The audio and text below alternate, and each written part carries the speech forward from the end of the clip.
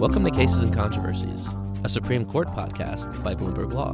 I'm Jordan Rubin. And I'm Kimberly Robinson.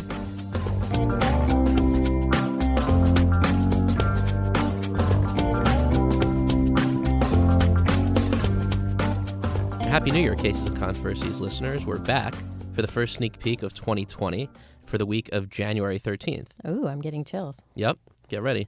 So the justices for this first week of the year are going to take on discrimination, trademarks, and the corruption prosecution stemming from the infamous Bridgegate scandal. But first, Kimberly, we have some arguments coming up on Monday on preclusion and ERISA. What's happening there? So for the first arguments of 2020, the Supreme Court is going to kick off with Lucky Brand Dungarees versus Marcel Fashions Group. Now, this is a nearly 2 decades-long trademark dispute between the two parties over Marcel's Get Lucky mark. And there's been really several rounds of litigation between these two parties since 2001. But in the latest dispute, the Second Circuit said that Lucky could not assert certain defenses that it could have brought up in earlier litigation. Now, the case deals with the familiar doctrine of claim preclusion, which prevents a party from relitigating an issue that it either did litigate or could have litigated in earlier cases between the two parties. And the question here is whether it applies not only to plaintiffs who are asserting certain claims, but also to defendants. Now, Marcel says that this so-called defense preclusion actually advances the goals of claim preclusion, which include, really preserving judicial resources. So, that the parties don't bring up claims that it could have brought up in earlier litigation. But Lucky Brand says that actually a defense preclusion actually makes things worse because it requires defendants to press all of their defenses to finality at the earliest possible time, even when doing so doesn't really make sense for that particular litigation. So this, of course, question is very important to the parties here, but it could actually have implications for really all civil cases that are litigated in federal courts. So lawyers, keep an eye on this one.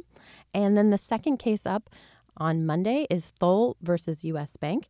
Now, this is one of several ERISA cases that the justices are going to consider this term. Of course, ERISA is the Employee Retirement Income Security Act, which governs most retirement plans in the United States. The question here is one of standing, and in particular, whether pension participants can sue for breaches of fiduciary violations where the plan hasn't fallen below ERISA's minimum funding levels. Now, these funding levels are meant to ensure that plans can pay all of their promised benefits. So here, the Eighth Circuit said that pension participants couldn't sue whenever the plan had recovered and was now adequately funded. And it tossed out a suit related to nearly $1 billion in losses following the financial crisis in the 2000s due to U.S. Bank's really high-risk investments. There's a circuit split on this issue, and so this is one the justices decided to take up and resolve. Okay, so that's Monday. Then on Tuesday, the first case that the justices will hear deals with some familiar themes, corruption, lies, and political payback against the backdrop of a heated re-election campaign. Obviously, I'm talking about Bridgegate. I don't know what you were thinking Obviously, you're talking about your home state. Exactly. Yes, proud New Jersey native here, which, for some people it's a crime. For some people it's, just New Jersey politics. We'll see what the Supreme Court's going to say. I thought you meant being from New Jersey was a crime. Well, there might be a circuit split on that. Might be a little heavy. But anyway, so we all remember the Bridgegate scandal. And for those who don't, this was back in 2013 when then New Jersey Governor Chris Christie was up for re-election. Wait, is that was he a former prosecutor? He was the U.S. attorney. Okay. Some of you may remember who've now coming full circle as we're now in an election year. This kind of comes full circle on the last election cycle where Chris Christie was a contender who did note that he was a former U.S. attorney. But this case actually kind of ties into that because there is a theory that it was this Bridgegate scandal that wound up taking Christie out of the race and then helped now President Trump win election. But that's a story for another podcast. Right, we digress. That's not the issue the Supreme Court is going to hear, right? No, not even close. So anyway, this Bridgegate scandal, back in 2013, Chris Christie was up for re-election. The mayor of Fort Lee, which is a town in New Jersey right outside New York City, declined to endorse Christie. And after that, what happened was traffic patterns in Fort Lee right at the George Washington Bridge, which is the busiest bridge in the world, which is how you get into New York City from New Jersey. There was a bunch of gridlock traffic there because the lanes were realigned. There was gridlock traffic. Police and paramedics had difficulty responding to a missing child, and there was a heart attack, and paramedics had to respond to a call on foot. It turns out, though, that the altering of those traffic lanes was political payback to the Fort Lee mayor for not endorsing Christie, and it was part of a scheme to impose crippling gridlock in Fort Lee under the guise of supposedly conducting this traffic study.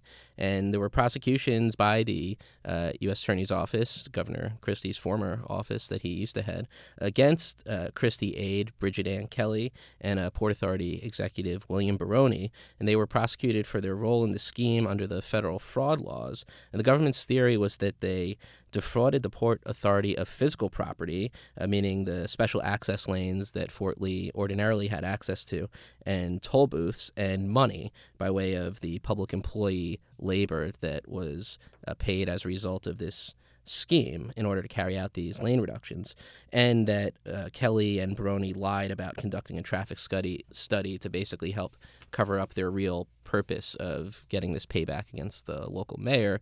But even though no one's saying Kelly and Baroni behaved well here, there is actually a decent chance that the Supreme Court's going to overturn their convictions here. But that's because in a string of corruption cases over the years, the Supreme Court has struck down the government's prosecution efforts, essentially saying that prosecutors have been overreaching. And so Kelly and Baroni hope that theirs is next in this line of cases, and we'll see if the argument on Tuesday sheds any light on whether it will be.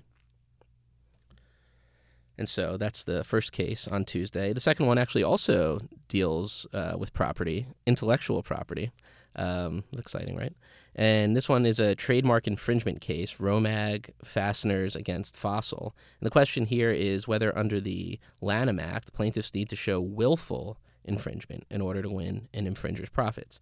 What happened here was you have Fossil, which sells handbags, and it had a contract with Romag under which it would purchase fasteners from Romag to use for the bags. So Romag found out that Fossil had used counterfeit Romag fasteners on its bags, which is apparently not allowed.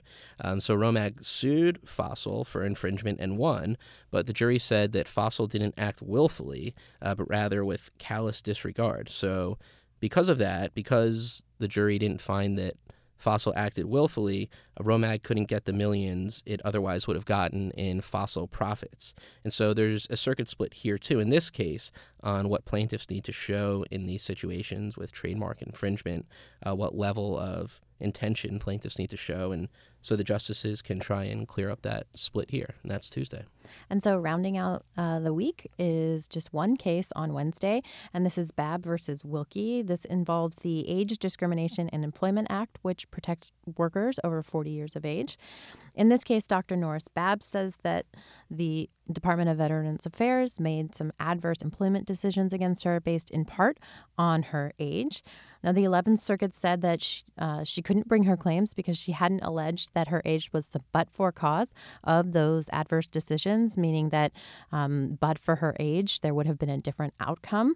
And it's important to note that for private employers, the Supreme Court has already held that but-for causation must be alleged. But the wording is a little bit different as it applies to federal government employees. And this issue may sound familiar to Cases and Controversies listeners, and that's because it's very similar to a case the justices heard in November, Comcast versus the National Association of African American Owned Media, which dealt with race discrimination and whether or not but-for causation had to be alleged in that realm. And so, how broadly or narrowly did justices resolve these causation disputes could have ramifications for other civil rights disputes going forward.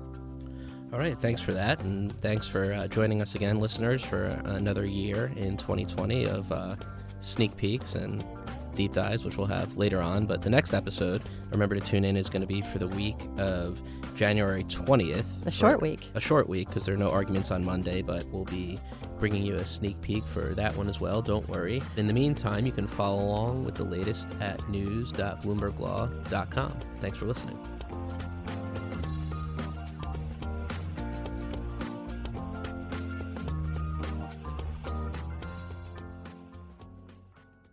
Hi there, I'm Amanda Icone, co-host of Talking Tax. Each week, we dig into the biggest tax and financial accounting challenges and opportunities, from policy to on-the-ground realities. We bring you corporate leaders, accountants, and industry insiders.